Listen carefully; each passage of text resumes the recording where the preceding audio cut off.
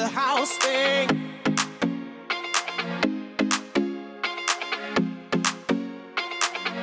It's a house thing.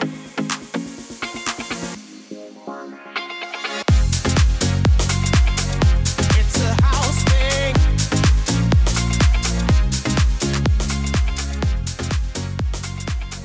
Hello, I'm Heather Hilda Darling on Let's Talk Property.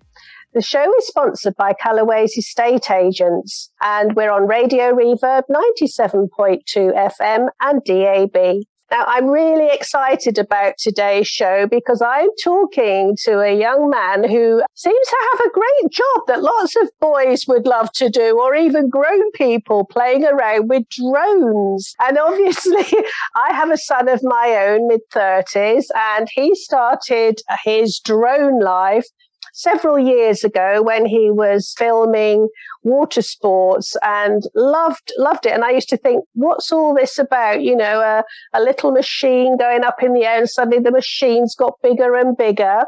And then when I was having my extension built a couple of years ago, I said to him, Neil, you couldn't just send your drone through the construction, could you? So I can have a look from an aerial perspective. And that's what he did. So I think today is going to be fascinating.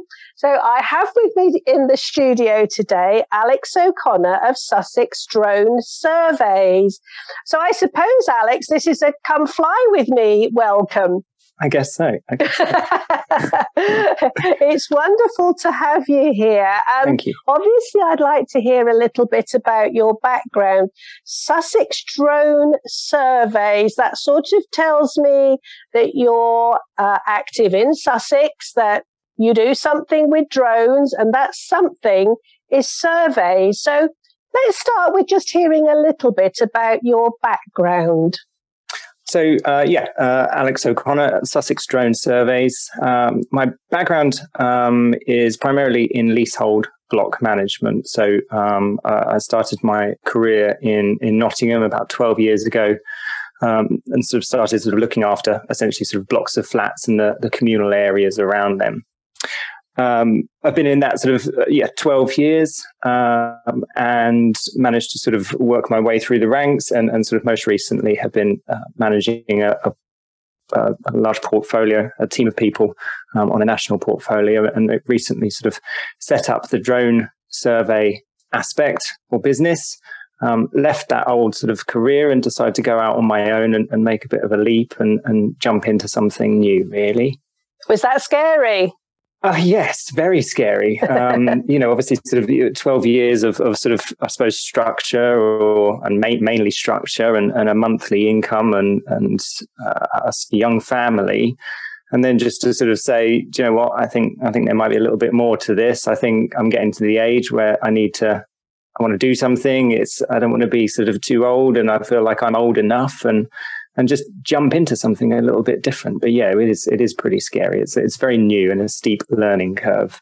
And any hiccups so far that you would never have expected?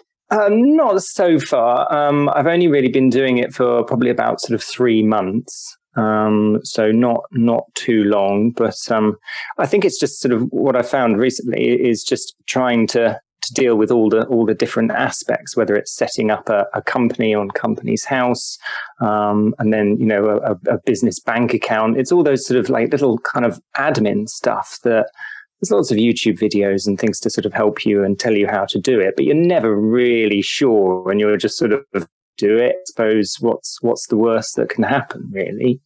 But yeah, it hasn't. It's been good. It's just sort of quite a steep learning curve. That's all. So this is actually post-lockdown. You didn't set up pre-lockdown with your business? No, I didn't. So sort of the drone side of things kind of came about with I had the leasehold block management and a sort of a career and everything. And the drone side of it used to be a hobby. And it kind of started sort of about 5 years ago where I got my first drone. Enjoyed doing it and kind of flying it around the beach and making sort of pretty videos and sort of chasing the kids around and getting kind of cool videos in slow motion of them kind of, running along the beach and stuff like that. And then it just sort of within the job, it started to become more and more prominent and helpful as exactly the way you found that sort of, well, would you mind just sort of throwing that up there and having a look and sort of seeing what's up there? And obviously within a sort of a business, you can, I don't know, look out for what contractors are doing or sort of make sure they're doing the right thing or tell them to do the right thing. And you've got a bird's eye view and a close up view of something you would never really have from any other way, really. So that interest, where those two sort of things met, really, the interest in drones and then the sort of the work. And yeah, during lockdown, I think that's when sort of a lot of things changed in terms of sort of mindset. I think I'm probably not alone here in that people kind of realize that sort of maybe there's a little bit more to things. And I hear lots of stories that people have just sort of said, do you know what, I'm done with that life. I want to do something else. And I think all that home life and changes, and it spurred people on to jump into things. And to be honest with you, I'm exactly the same, really. So are you still in that sort of excited phase where you're still not sure what's going to happen? And obviously, you've been in property. Why did you choose property to start with? To be honest, that was a complete accident. I left university, as I think many careers are. You just kind of just sort of fall into something, really. Yeah. I left university with a marketing degree, and went into a role that really didn't suit. I found myself sort of without anything one day, and sort of went and got a temporary role in a very small managing agents firm, property sort of lettings agents firm. And I did basically sort of 1 week of debt collecting, where I just had to phone people up and try and get money out of them. Simple as that, really. And that was all I had to do. And they just said, right, 1 week, just come in and just whatever you can do, just try and take payments over the phone, get as much money in as you can. And after a week, they said, oh, you're quite good at this. Do you want to stay a month? And then it sort of turned to kind of 6 months. And then it was sort of, a little bit longer. And it sort of turned quite quickly to, you seem to be able to do that. Do you want to look after these properties? We'll show you how. And it just kind of carried on from there, really. So yeah, complete sort of accident. Just fell into something and just sort of stuck around and enjoyed it and enjoyed the challenge and carried on with it for sort of 12 or so years. But do you not think if you've got a marketing background, you understand lots of different nuances, whether it's the looking after the clients or making sure that the products are right, and obviously setting up your own business now, you're going to be reliant on those skills to get yourself out and about, are you not? I am, and if I'm honest with you, the hardest thing I've found is the kind of marketing side. My degree was sort of 13, 14 years ago, and obviously sort of lots had changed. When I was doing my degree, it's kind of like Facebook had only just really sort of set up. And everything's kind of changed, and the principle is still the same. But if I'm honest, the bit I find most difficult about what I'm doing now is where I pitch things, who I put them to, who I market them to. And when you're, I suppose, 2 or 3 months in, you are looking at every single bit of money you spend. So when someone sort of says, oh, it's just £200 to put this advert in this little local newspaper or something, it's like, well, £250, that's actually it's a micro business on, one person, and that you have to really think about and consider what is my best way to get to the right people, not the most amount of people, the right people, and get sort of in with them. So yeah, that's the bit I've really struggled most with, regardless of my degree, really. I think we all learn as we go along. I did my degree over 30 years ago, and I can assure you marketing was probably a whole lot different than what you did just 12 years ago. So I'm sure we could contrast and compare in many different ways. But I had to laugh the other day because I had an email saying 2 words you should never use in marketing. And I thought, oh, this is interesting. Took a quick peek. You should never use target audience. And I thought, well, there you go, 30 years of, learning about target audiences. And we really have to sweep that away now. Anyway. 97.2 FM, Radio Reverb. Instant attraction, property and boys' toys. Was it an instant attraction with drones? Oh, 100%. Had you played it? Yeah. No, the drones it was literally kind of 5 years ago. A company bought out a drone that was small. It was compact. You could fold it away, and it had all of this sort of kit on it that, you know, it had sensors on it. It could tell you exactly where it was. If you flew it towards trees, it would sense those trees and basically sort of stop itself. And it was kind of one of the first real, I'd say low level, but it was still sort of over £1,000, but real low sort of level entry kind of, wow, this is a good bit of kit, and it's for sort of, you know, YouTube people using it, and it's just so quick and easy just to sort of almost take out of your pocket and use. And I can't remember what happened. I got like a tax rebate or something. I got a sort of a tiny little bit of money, and I sort of convinced my wife that it would be a good idea for me to spend 1,300 quid on this drone, just because look at it. It's got sensors. It's amazing. It can fly around in circles and sort of do all this stuff. And somehow I managed to convince her that it was a good idea. And that was it, really, and just kind of took it everywhere. And we went to other countries and sort of, you know, you'd fly it around kind of Italy and big mountaintop kind of towns and stuff like that, and get some amazing views. And probably a lot of places I probably shouldn't have flown it. But, you know, it was just so interesting to sort of see that and how high you could get up and kind of look at all these sort of different things. So, yeah, 100% the boys' toys. And it was just sort of great. And it was after sort of, I suppose, sort of 3 years of messing around with it. It was a little bit more a case of, I think I might be able to make just a little bit of a side hustle. It's just a little bit extra money. I could go off and sort of do this course, make sure I'm appropriately sort of qualified, and make a little bit of side money. And then that side money turned into, well, maybe I could actually just focus on that. And that's it, really. I think this is it. You know, very often in business, you talk about, you know, focus or differentiation. And if you've got the skills with, you know, your property background, just spending £1,000 on a drone when you compare to probably how much you spend putting up scaffolding to get somebody to go and look at a roof, the labour involved, the getting the parking permits to allow the right vehicles to come and sit where they need to sit. £1,000 really is not a lot, especially if you're using it over and over again. Now, obviously, I appreciate that drones can crash as well, and you have to have spare parts, and you have to, you know, perhaps do some soldering, etc. But in general terms, it must be a bit of a money saving. I mean, yeah, this is it. This is sort of, you know, you've got to look at sort of all the reasonable aspects of the health and safety side and sort of the limitations. And drones, you know, they're not perfect. And one of the ones I'm flying at the moment is very, very small, and very, very, it can be sort of taken by the wind.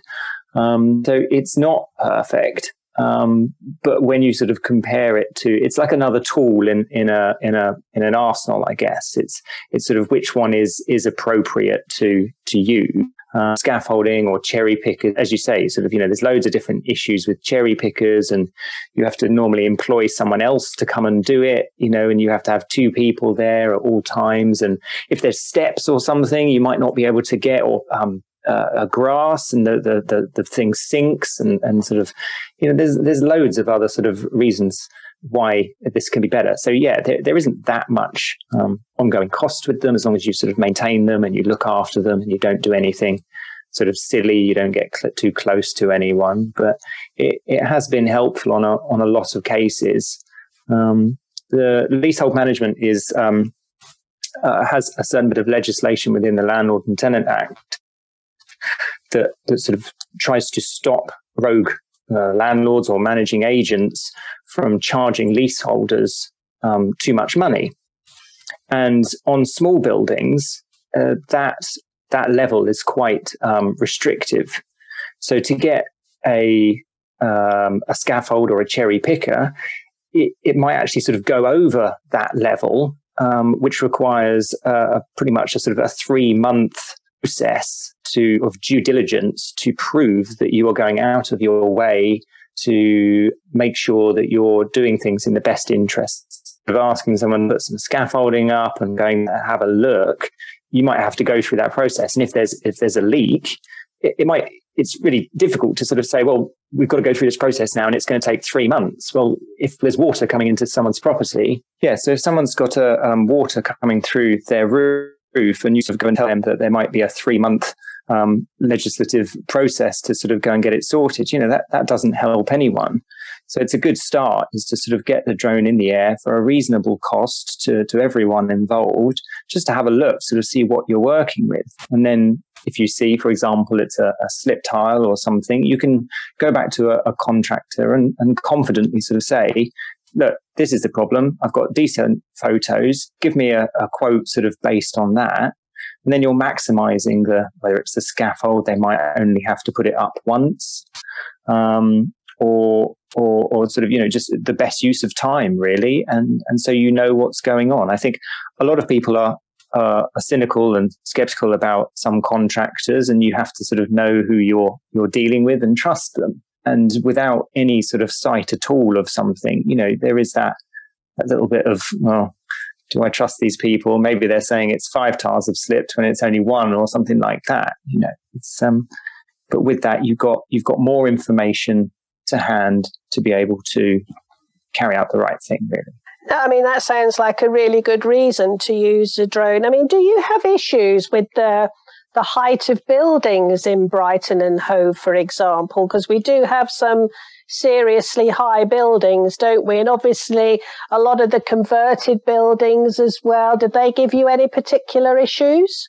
No, the drones that I use, to be honest with you, their range is absolutely fantastic. So much so that you can, one of them I can travel about 3 kilometers if I wanted to. That's the range. The battery life is about 30 minutes. And it can go 30 odd mile an hour. So you can, there's people on the internet that sort of, you can carry on going up as far as it will go. There's a lot of legislation in place though. And, so the size of the buildings is not anywhere near an issue, really. Do you have to wear that funny visor to see where your drone's going? No, I don't. I use that's a first person view. That's a little bit more kind of technical. I have a little remote control, and then I put basically a phone or an iPad on it, so I can control it, and I can see exactly where it's looking and what it's looking at. Sort of see all the sort of stats and everything about what the drone's doing, how fast it's going, how long the battery is. And then I sort of flip between looking at the drone and looking at the screen, and sort of keep on going sort of backwards and forwards, basically, to make sure everything's safe and everything's sort of in the right place, and I know what's around.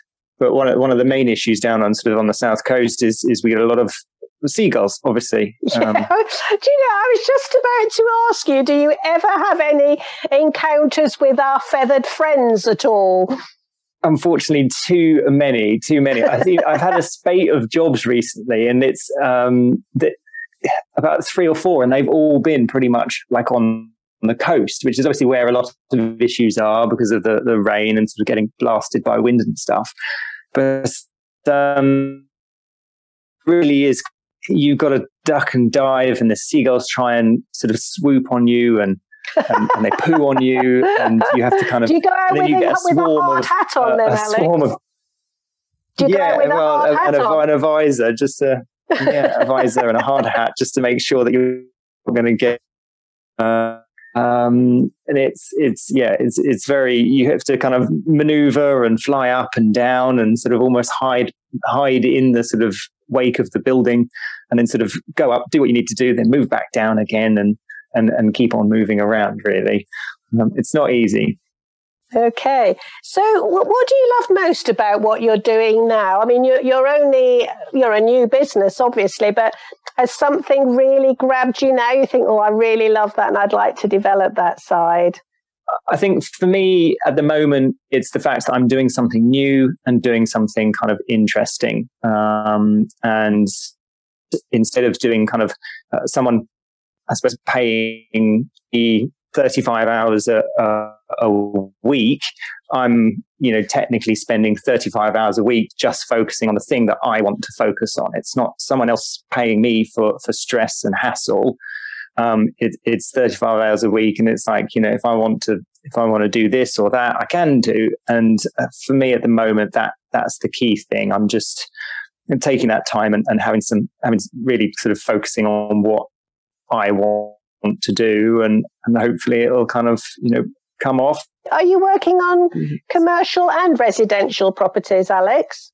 Yes, I am. Yes, I'm working with a lot of surveyors and managing agents. Again, so that's obviously my background is more sort of focused towards that. But I've helped out a lot of people kind of, sort of the smaller issues and kind of, my chimney. I want to see what's going on with my chimney. So it's more sort of, local on the street. But primarily my focus based on my background is more towards sort of surveying firms and managing agents, because I understand what issues they go through. I know what the things that they will face with leaseholders or resident management company directors, and for budgeting, and how difficult that scenario and those practices are. I'm able to kind of make things a little bit easier for them, hopefully, and sort of say, don't worry, look, I've got this. This is what I can do. This is how it will help. And this is what can make your life easier. And I think that's all managing agents want, really, is an easy life and just sort of simplicity, and people to do what they say they're going to do and get a good job done. So in essence, you're speaking the same language as them. Somebody who perhaps has got a drone and says, well, yes, I can fly my drone over and above. They won't necessarily think to ask the right questions, whereas you know which questions to ask, as you said, about budgets and costs and when does the job have to be done by, and making sure that you get all the information you can to pass on to the managing agents. Correct. Yes. Yeah. And I think it's really important that it's kind of, you pay for a service overall, and you pay for sort of people's experience and sort of what they know. Drones at the moment, they are a lot more accessible, and anyone can go out and buy them. But you're not just sort of paying for that. If you want one photo or something, then fine. You could find anyone to do that. Much like any industry thing, you'll always find someone to do something kind of at a price you're willing to pay, but it's all of the other stuff that you sort of pay for. So it's the sort of the experience and the what else I can provide is sort of quite important. Okay. Now I'm going to sound like a school teacher here. Do you remember when you first left school and you decided to go to university? Maybe people were saying to you, now where do you think you'll be in 5 years' time, Alex? Oh, if we sat here now and said, where do you think you'll be in 5 years' time? What would you like your business to look like? I really dislike this question. I know, they're terrible because life gets in the way, doesn't it? It is. I think the only sort of reasonable thing and sort of, manifesting it forward is I just hope to be happy, stable and sort of comfortable in kind of what I'm doing, really. And I think as a rounded off, I think it's quite easy to make bold statements of high flying sort of considerations, but I think it's just to be happy and stable and enjoy what I'm doing. And if I can carry on doing that, then that's perfect. And of course, within 5 years, the technology is going to be getting even more precise, even more accessible, isn't it? So, we don't know what other features that the drones are going to have to enable you to provide an even better service than you're doing already. Indeed. And the sort of the service that I do provide is not, at the moment, it's not kind of that technical. So you can get mapping programs, you can get thermal imaging and all that sort of stuff. And it's quite sort of high end. And obviously sort of people have to pay for that. And I'm happy to look at that. And again, going back to the 5 year question, I'd love to look at that. But I feel at the moment, it's sort of people want the more accessible. They want the quick fixes, and they want sort of, they don't necessarily need the thermal imaging. They just want to know why there's water coming into their building. Good point. It's like I don't know, almost like sort of low level fruit, low hanging fruit. Perhaps it's kind of just you deal with what the sort of the market is and solve the issues, solve the problems. And as I get sort of bigger and hopefully sort of more successful with it, I might look at additional bits to put on the drones, again, thermal imaging, etc., and to be able to branch out. But at the moment, the focus is just sort of helping people kind of get through the day for a reasonable price and a good service. And actually, that's all a lot of people want, isn't it? You know, you're just providing what people want. I think so, yeah. I hope so, yeah. Radio Reverb. Making music night and day. 97.2 FM. So just tell me a little bit the ethos of your company. How, you know, we all say, well, how did we get to be where we are? What is it that we want to provide? I mean, you've more or less answered that already, but when you were leaving the sort of the leasehold management part of it, the ethos of what you want to provide, can you give me sort of it in a nutshell? I suppose taking the experience from leasehold management, I think everything to do with leasehold management is based on fair and reasonable. People get charged things and it has to be fair and reasonable. And if they want, they could take that to a tribunal, a court, and sort of say that it isn't fair and reasonable. So I think that's the main point, is to do a good job, sort out a problem, address an issue, and be fair and reasonable while doing it. And hopefully, you know, I find it interesting and other people find it interesting. They love coming along and they love sort of seeing the drones. And I go to managing agents and I can do sort of little sort of demos, and they ask so many questions, and they just kind of don't appreciate, you know, like how stable they are or kind of how good the camera is and that kind of stuff. And I'd love to show people that. And if they're engaged and if they want to see it, they're so interested. And again, with that, it's just nice to sort of be with people who are interested and like-minded, again, sort of property professionals, and helping them out, because again, I know what their role is and the problems with their role. I find them quite cute, the tiny drones. It's like having a little sort of budgerigar in your hand sometimes. They're just so cute and quaint. And I look at them and I think, how on earth can you get images like that from a tiny little drone that, as you say, a little bit of wind and it gets whipped away? Yeah. I think they're fascinating. But when you did your course, what sort of things did that take you through to learn how to use drones? To learn how to use drones. So sort of previously, the legislation has changed recently, but previously you had to abide by the Civil Aviation Authority and a lot of their technical data and technical sort of legislation, which was focused on all different types of aircraft, you know, sort of obviously Boeings, helicopters, and so it's such a wide range. So we carried out 3 days of classroom study about how to read maps, the appropriate air navigation orders, and all sort of the legislation, how to do things safely, down to sort of what would hold you back, what I was. Whether you should be drinking before, or what happens if you've had a night out before, or anything like that. Anything that would hamper the flight. And again, that sort of stuff is probably more appropriate if you're responsible for a Cessna or a Boeing or something. But it applied to the drones as well. And in addition to that, I carried out a flight test. So I sort of went into a field and I had to prove that I could control the drone and make sure I could sort of maneuver it safely. And what happens if something goes wrong? So what happens if there's a bird strike, or what happens if a helicopter comes sort of quite close to you, and sort of what you do and all those sort of procedures. And then there was basically a 100-page sort of document that I had to send off. I had to fill out all of these details, write like a risk assessment, like a method statement to sort of say, this is how I intend to act during my sort of day activities. And that was called a PFCO, a permission for a commercial operation. And you had to go through all of these and pay them a considerable amount of money for the training. And then the Civil Aviation Authority basically sort of said, yes, it's appropriate for you to do this. You've proved, and now we'll give you this sort of formal permission. That's from the Civil Aviation Authority. It's not just, it's sort of... It's not the local council, is it? Exactly, yeah. it's the people that control, Gatwick and Heathrow.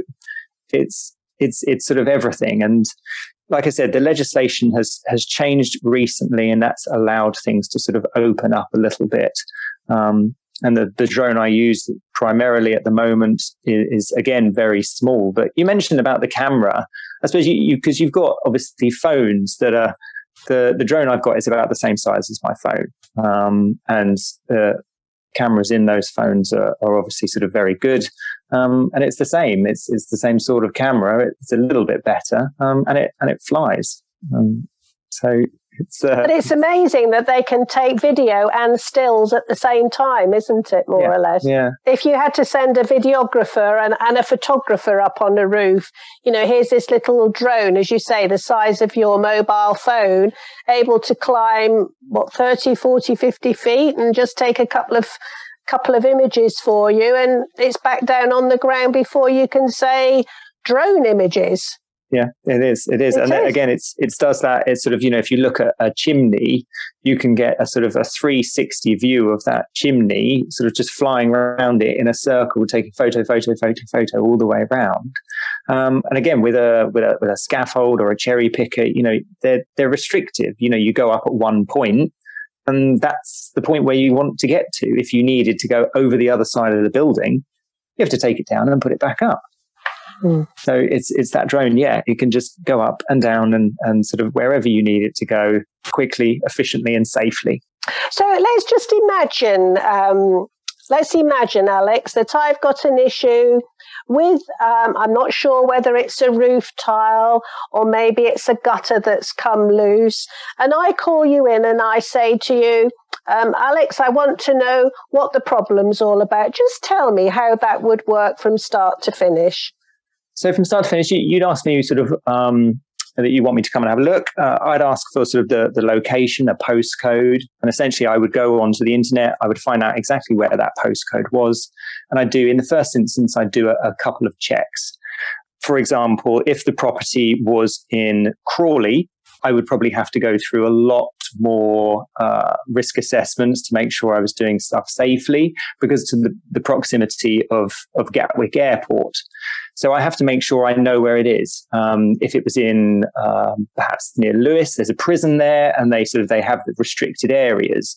So I have to look at the specific airspace around that property always, just to make sure it is actually safe and it isn't a no-fly zone, or it isn't in the path of a runway or anything like that, or a local glider club or something. So that's the first point, just to make sure, is this safe for me to fly in this area?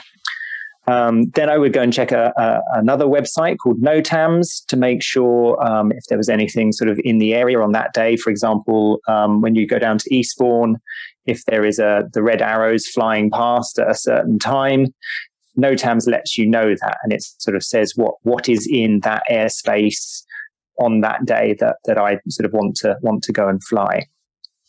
So assuming all those things are okay, I would give the client a risk assessment and a method statement. So I would sort of say that I've looked at certain things, how I would carry things out, what height I would go to, what happens as of any risk assessment. I assess the risk and make sure, well, is there going to be lots of pigeons and bird flights? Is it sort of right near a school? Will there be privacy issues? Is it near a jail? Will I get in trouble with the police? Is looking at all of those things to make sure I can carry out that inspection safely and not endanger any other property or any other person. Well, you've already described what presumably isn't just a 5-minute job either. You're having to do your research before you even go on site. Correct. Yeah. And that's all sort of stuff that how we were taught in the PFCO course is sort of, what would you want to say if you were sort of standing in front of a judge? And that's exactly the same as in leasehold management, is sort of, you do things as if you cover your behind, you cover your back to make sure if something happened and I was standing in front of a judge, I could say that I did A, B, C, D, and I checked X, Y, and Z. And, sometimes some things just happen. So it's important to kind of prepare. That's sort of normally the biggest aspect of it, is to prepare and make sure you're doing the right thing and you can do it safely. So then from there, kind of show up on the day. Sometimes there are restrictions with weather. We've had a couple of storms over the past couple of nights. The drones are very good, but they can be hampered with the wind, and obviously sort of rain. They don't, as with all electricals, they don't particularly like rain. Carry out the images, get photos depending on what the client wants. Take nice sweeping video, high resolution video, or whether it's sort of targeted to a more surveyor's role of, a dilapidation report. So they want to know sort of, specific conditions, and what condition the roof or the mortar or the render is, or, things like that. And getting them sort of exactly what they need and sort of answering their brief. So that's important as well. When you speak to the client, is finding out exactly what they're after. Do they want pretty aesthetic shots, or do they want functional? I did it on one roof, and I took 150 photos of a roof, and it's almost sort of meter by meter, hundreds of photos. And it's sort of, for anyone else, it would just be thoroughly boring of just sort of like tiles. So it obviously sort of depends on what they want. And that's it. And hopefully they're happy, and I get paid for the job. Job well done. So presumably after all this, you put like a report together, send it off, and then if the client wants additional information, he or she might come back and say, well, I want this extra work done as well. And you would go back and carry that out, presumably, yes? Yes, again, purely dependent on what they're after and what their sort of specification was and what they were sort of what they needed, really. But I suppose this is the same as in anything to do with property. The brief is all important, isn't it? I mean, if you say to somebody or a landlord says to us, I want the front of my building painted, that could be interpreted in so many different ways. Do they mean they want the walls painted? Do they want the windowsills painted, the window frames painted, the gutters painted? And I think this is where the devil is always in the detail, to make sure that you get the client brief, although I suppose the brief can go into many, many pages, just to make sure that you're getting exactly what the client wants. And I don't suppose they always know exactly what they want either, because if they're not briefed in property, they don't necessarily know what it is they need to know. Yeah, and I think it's all to do with, I suppose, where they're coming from and what they're after, how experienced they are. And again, that's where my experience comes in, is sort of, I lead them to that and sort of say, well, look, this is basically what I think I can get you. Again, for example, a surveyor might want something different to a resident management company director.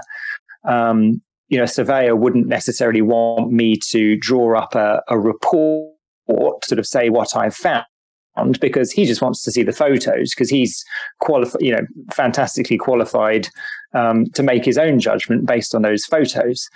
But a resident management company director he's asking me for my professional opinion. So I would do him a report, and I would try and answer and sort of say, look, in my experience, this is where you've got issues. This is what you've got to look at.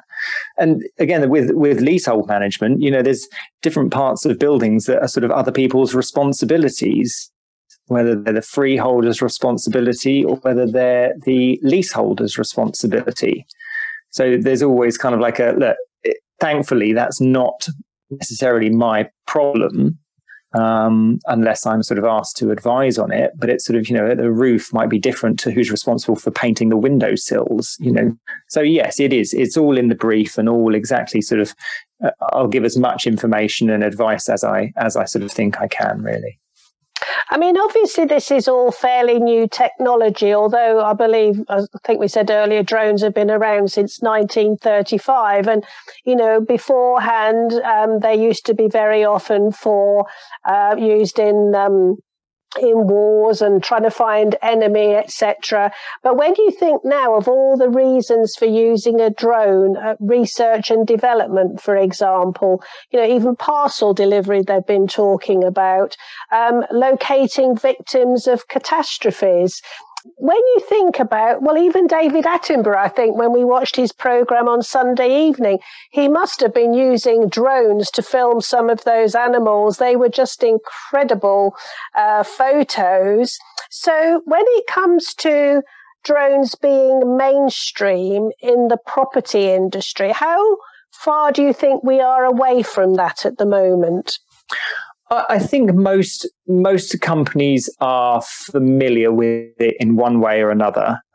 My feedback so far with working with a number of surveyors are that they weren't aware of the legislation change that's happened quite recently, and this sort of opens a lot of things up. It loosened the reins a little bit and allowed the smaller drones, which are getting so much better.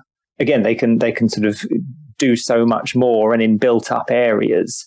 But the bigger drones you get, it's sort of, you still are sort of restricted on where you can fly those, and sort of because they're huge, they're absolutely massive. And if they hit a building or, God forbid, a person, they would cause a lot of damage. So I think a lot of people know about them, but perhaps just don't utilize them or don't necessarily understand the benefits that they can provide. So again, from my feedback of sort of being with managing agents, they're like, oh, I don't think we need one. And then when you explain sort of how it can help and what you could sort of do with it, they go, oh yeah, actually that would be really helpful with, budgeting on that block. And there's been a leak up there and we haven't been able to find it. It sort of, lots of people start to kind of, the cogs kind of rotate, and they actually know that might be useful. So it's getting there, and it just sort of takes more time, and you have to use it, and then you sort of see the benefits of it. I conferred with our furry friend. Radio Reverb. If you've just tuned in, I'm Heather Hilda Darling on Let's Talk Property, talking to Alex O'Connor of Sussex Drone Surveys. Now, you can listen again to the programme by going on to my podcast. And obviously, at the end of the programme, I will ask Alex how people can get in touch with him if they're interested in finding out more about his surveying services. But anyway, Alex, it's fascinating, and I've still got lots of questions to ask you. So obviously, you weren't that affected in itself by the lockdown, but presumably during the lockdown, you had time to think about all the different services you could provide with your, one man and a drone, I suppose, really. Is that do you still find that because clients are asking questions, it sends you off on another tangent? Or are you, as you're going along day by day in all the jobs that you do, thinking, there's another specialist service that I can offer? I think the fact that kind of I'm doing this sort of on my own, and I'm sort of a sole trader and starting up, I think it means that you can pivot, quite quickly and quite easily. And having, I suppose, access and talking to managing agents and surveyors, you're always listening to people, sort of hearing what they're doing, and you're involved in sort of sometimes bigger projects. So you can work quite quickly, think, okay, that's a good idea. I need to, even down to what you say in sort of presentations, always learn from the last presentation. Of if someone asks you a question, well, then you take it into the next presentation and you sort of answer it, or the next people have asked it. So, and I think that's sort of, what I'm finding and what I'm really interested in is sort of, companies, even small companies, they're big, they've got hierarchies. You can't just sort of go in and just start sort of necessarily changing things quite so easily, but having that freedom to be able to do that and learn on your own, and sort of develop it how you want to. And that was really kind of the emphasis for sort of doing this. It was to have a little bit more control, and take the daily life. So I suppose on a scale of 0 to 10, 0 being low and 10 being high, I think. What's the learning curve average at the moment? Sorry, can you repeat that question? Yes, of course I can. Then. Sorry. So if we think about the learning curve, you're new to the business. It's a business that you've just set up. You're obviously learning lots and lots on a day-by-day basis. So if 0 was low and 10 was high, where are you on the learning curve at the moment? Oh, I don't know. I think probably a sort of a 6 or 7. I think I've got some. I managed to get sort of all the websites and sort of setting up emails and sort of servers and how I was going to sort of structure it. That it was difficult and took a long time, but I've had some experience in that before, and I sort of kind of knew what I was doing. But it's even down to sort of when you create a website and you have to write copy and just to fill the website, just to write kind of, 500 words. I found it immensely difficult. How many times can you use the word drone as a keyword in your content? Exactly. Yeah. It's sort of, it's kind of, I'm just saying the same thing over. It's like I'm repeating the same sentence over and over again, basically. So that sort of side of things, the bit that I really sort of struggled, I suppose, is kind of setting up kind of actual companies and sort of company's house and whether I'm doing the right thing. And then later down the line, sort of, tax and all of that, I think that's going to be a sort of a steep learning curve bit for me. But at the moment, I feel relatively kind of stable, and it's just constantly sort of saying to myself every day, sort of like, well, it's better than sitting in an office and sort of working for someone else. No, I agree. And I suppose that's the biggest thing, really, isn't it? When you go from being an employee to becoming self-employed, the changes are so vast, and suddenly you feel that responsibility, not only to yourself, but you've got a young family and, making sure that you're bringing home the bacon every day. It's a huge, huge responsibility. It is. And there was, it takes a lot of planning to make sure that you're kind of, appropriately sort of, you've got a barrier and you've sort of addressed that risk. What's the worst thing that could happen? How long could you sort of last without that sort of monthly paycheck with mortgages and two young kids, etc. So it was a bit of a jump, and you've got to make sure that all of those aspects, are covered, I guess. So are you doing a reality check every day of the week? Every day. Good for you. I used to drive for like 3 hours a day. I used to leave home at kind of 7 o'clock in the morning and get home at kind of 6:15, 6:30. And to some people that won't be a really long day, but traveling 40 miles from South Coast up to sort of South London every single day, and dealing with that. And what the lockdown did, I think, was sort of, it gave me a lot of hours back, and it sort of, I started doing other things. I wasn't so grumpy. I didn't sort of, when I used to get home at 6:30 and you have to put the kids to bed instantly, and they're already, they're happy to see you, and they're lively, and they're screaming and shouting and jumping all over you. And really, in cold, in the winter months when it's very dark and you're just sort of driven, all that way every single night, it really was. It can be quite a struggle. And that was sort of again, you look at what you're doing and think, do you know what? If I got those three hours back a day, it's a lot. What could I do? And sort of, I started reading more and cooking and all of that kind of stuff, and sort of spending more time with the kids and better time with the kids. And again, that was sort of part of the decision to do that. So I'd like to ask you now, obviously you've set up your own business. I suppose you're a first generation business. Would you like your children to follow in your footsteps? I think so. And my dad started up a business a long time ago, and kind of, he's always sort of pushed the ethic of sort of, you don't always need to work for someone else. I felt I kind of needed to. And again, as I said, this is sort of, I think, the right time for me to do it. And everyone's different. I think if they've got something and they can enjoy it, I think you've got to obviously find a market, though. And whatever that market is, you've got to be able to find something that you can provide a service. and be able to sort of fundamentally, I suppose, make a living, make something out of it. And so, yeah, I would like them to do it. And again, it gives them control, but it'll just be down to them of when is the appropriate time for them to do that. And that might be sooner, or might be kind of years to come. It's, I'm kind of, I don't know, 38. So, I'm kind of, I suppose, midway. I don't think I would have done it sooner. I wouldn't have been ready to do it sooner. But a lot of people I know, and I've worked with a lot of contractors, builders, plumbers, all that kind of stuff, they do it when they're sort of 17, 18, 19. And that's right for them, and it's brilliant. So just before we start closing, just explain a little bit the emotional distress of running your own business, or are you still in those early stages where it's still lots of fun, lots of learning? You've already alluded to the fact that you are enjoying what you're doing.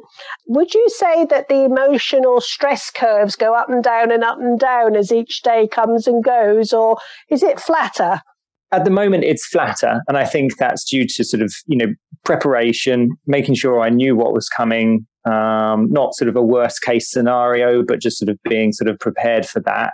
So for me personally, I'm getting a lot done. It's going really well. It could always be better, but there's nothing sort of, I suppose, massively kind of no massive lows for me at the moment. So I'm really pleased. So again, maybe I'm deluding myself, and that is kind of complete honeymoon phase. And the winter is going to give me a bite in the bum. I don't know. But, you've got to enjoy what you're doing. Exactly. You really do. Yeah. Definitely. Okay. So here's my closing bit, Alex.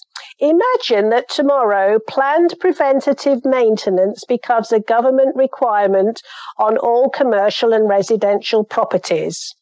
To show evidence, a certificate of regulated checks is required to be lodged with a professional body, along with photographs or video, actually, because they're very easy to read. What would your top 3 recommendations be to encourage people like pension funds, landlords, tenants, managing agents to see the sense of such a move, bearing in mind what you're doing at the moment? Well, I think a lot of that is actually kind of currently sort of happening and going through the motions, isn't it? You get fire safety orders, fire safety bills, and they're sort of really kind of bringing that up to make sure that happens in terms of fire doors for leasehold properties, cladding, etc. And sort of those things are sort of heightening. But I suppose it's never to do the least possible. I think for landlords and pension funds and freeholders and leaseholders and resident management companies, it's very easy to do the sort of the bare minimum to get you through something. And I don't think that should be the case anymore. And I think that's kind of a wholesale across the whole industry, that it shouldn't always be the cheapest. It shouldn't always be the bare minimum just to sort of tick a box. Everything should be considered. There are sort of bits in place about kind of making sure that you have adequate checks on, large staircases and sort of big structures of buildings. And frankly, I don't think that's kind of done enough. And that would also sort of help me out that, if that kind of came into play, then it would provide hopefully suitable sort of business for me. But I think that's the key point, is just to never, just don't do the bare minimum. And I think that especially a leasehold property sector has really sort of struggled with it. A lot of people over the years not necessarily doing as much as they could. And now it's coming back to sort of haunt us. So I think it's...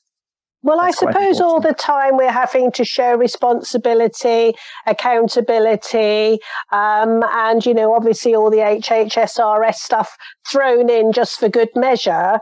It makes absolute sense what you're doing now. And I wish you the best of luck with your business. It sounds fascinating. Maybe I'm going to have to get my son to show me how to fly one of these things. But to finish off, Alex, if anybody wants to contact you, where can they find you? Your website, any social media, email addresses? Just throw it all at me now. SussexDroneSurveys.co.uk is the website. My email address is just alex@sussexdronesurveys.co.uk. I'm on LinkedIn. Obviously, it's Alex O'Connor, and Instagram of Sussex_drone_surveys. Bit of a mouthful, that one. So I hope kind of people can kind of find it. Yeah. So give me a call, even if you just sort of want to discuss and sort of talk through, even if you're not sure if it would be appropriate. We can just sort of see where you are and what you're needed. And it's just an honest approach to sort of say, I think you're better off with someone else, or yes, I can help you. We can just sort of talk it through. Alex, thank you so much for joining me this afternoon. It's been fabulous listening to, everything that you do. And I really, really wish you the best in your new business. It sounds wonderful. Thank you. That's really great. Thank you for having me. Okay, you're welcome. So this is Heather Hilda Darling of Let's Talk Property on Radio Reverb 97.2 FM and DAB. Thank you for joining me.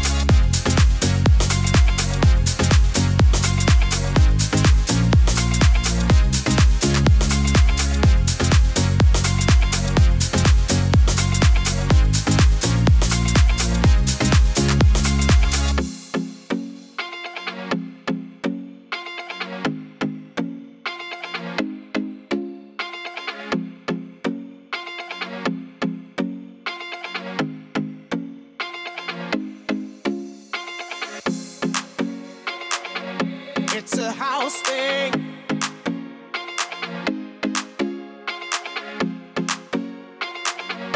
It's a house thing.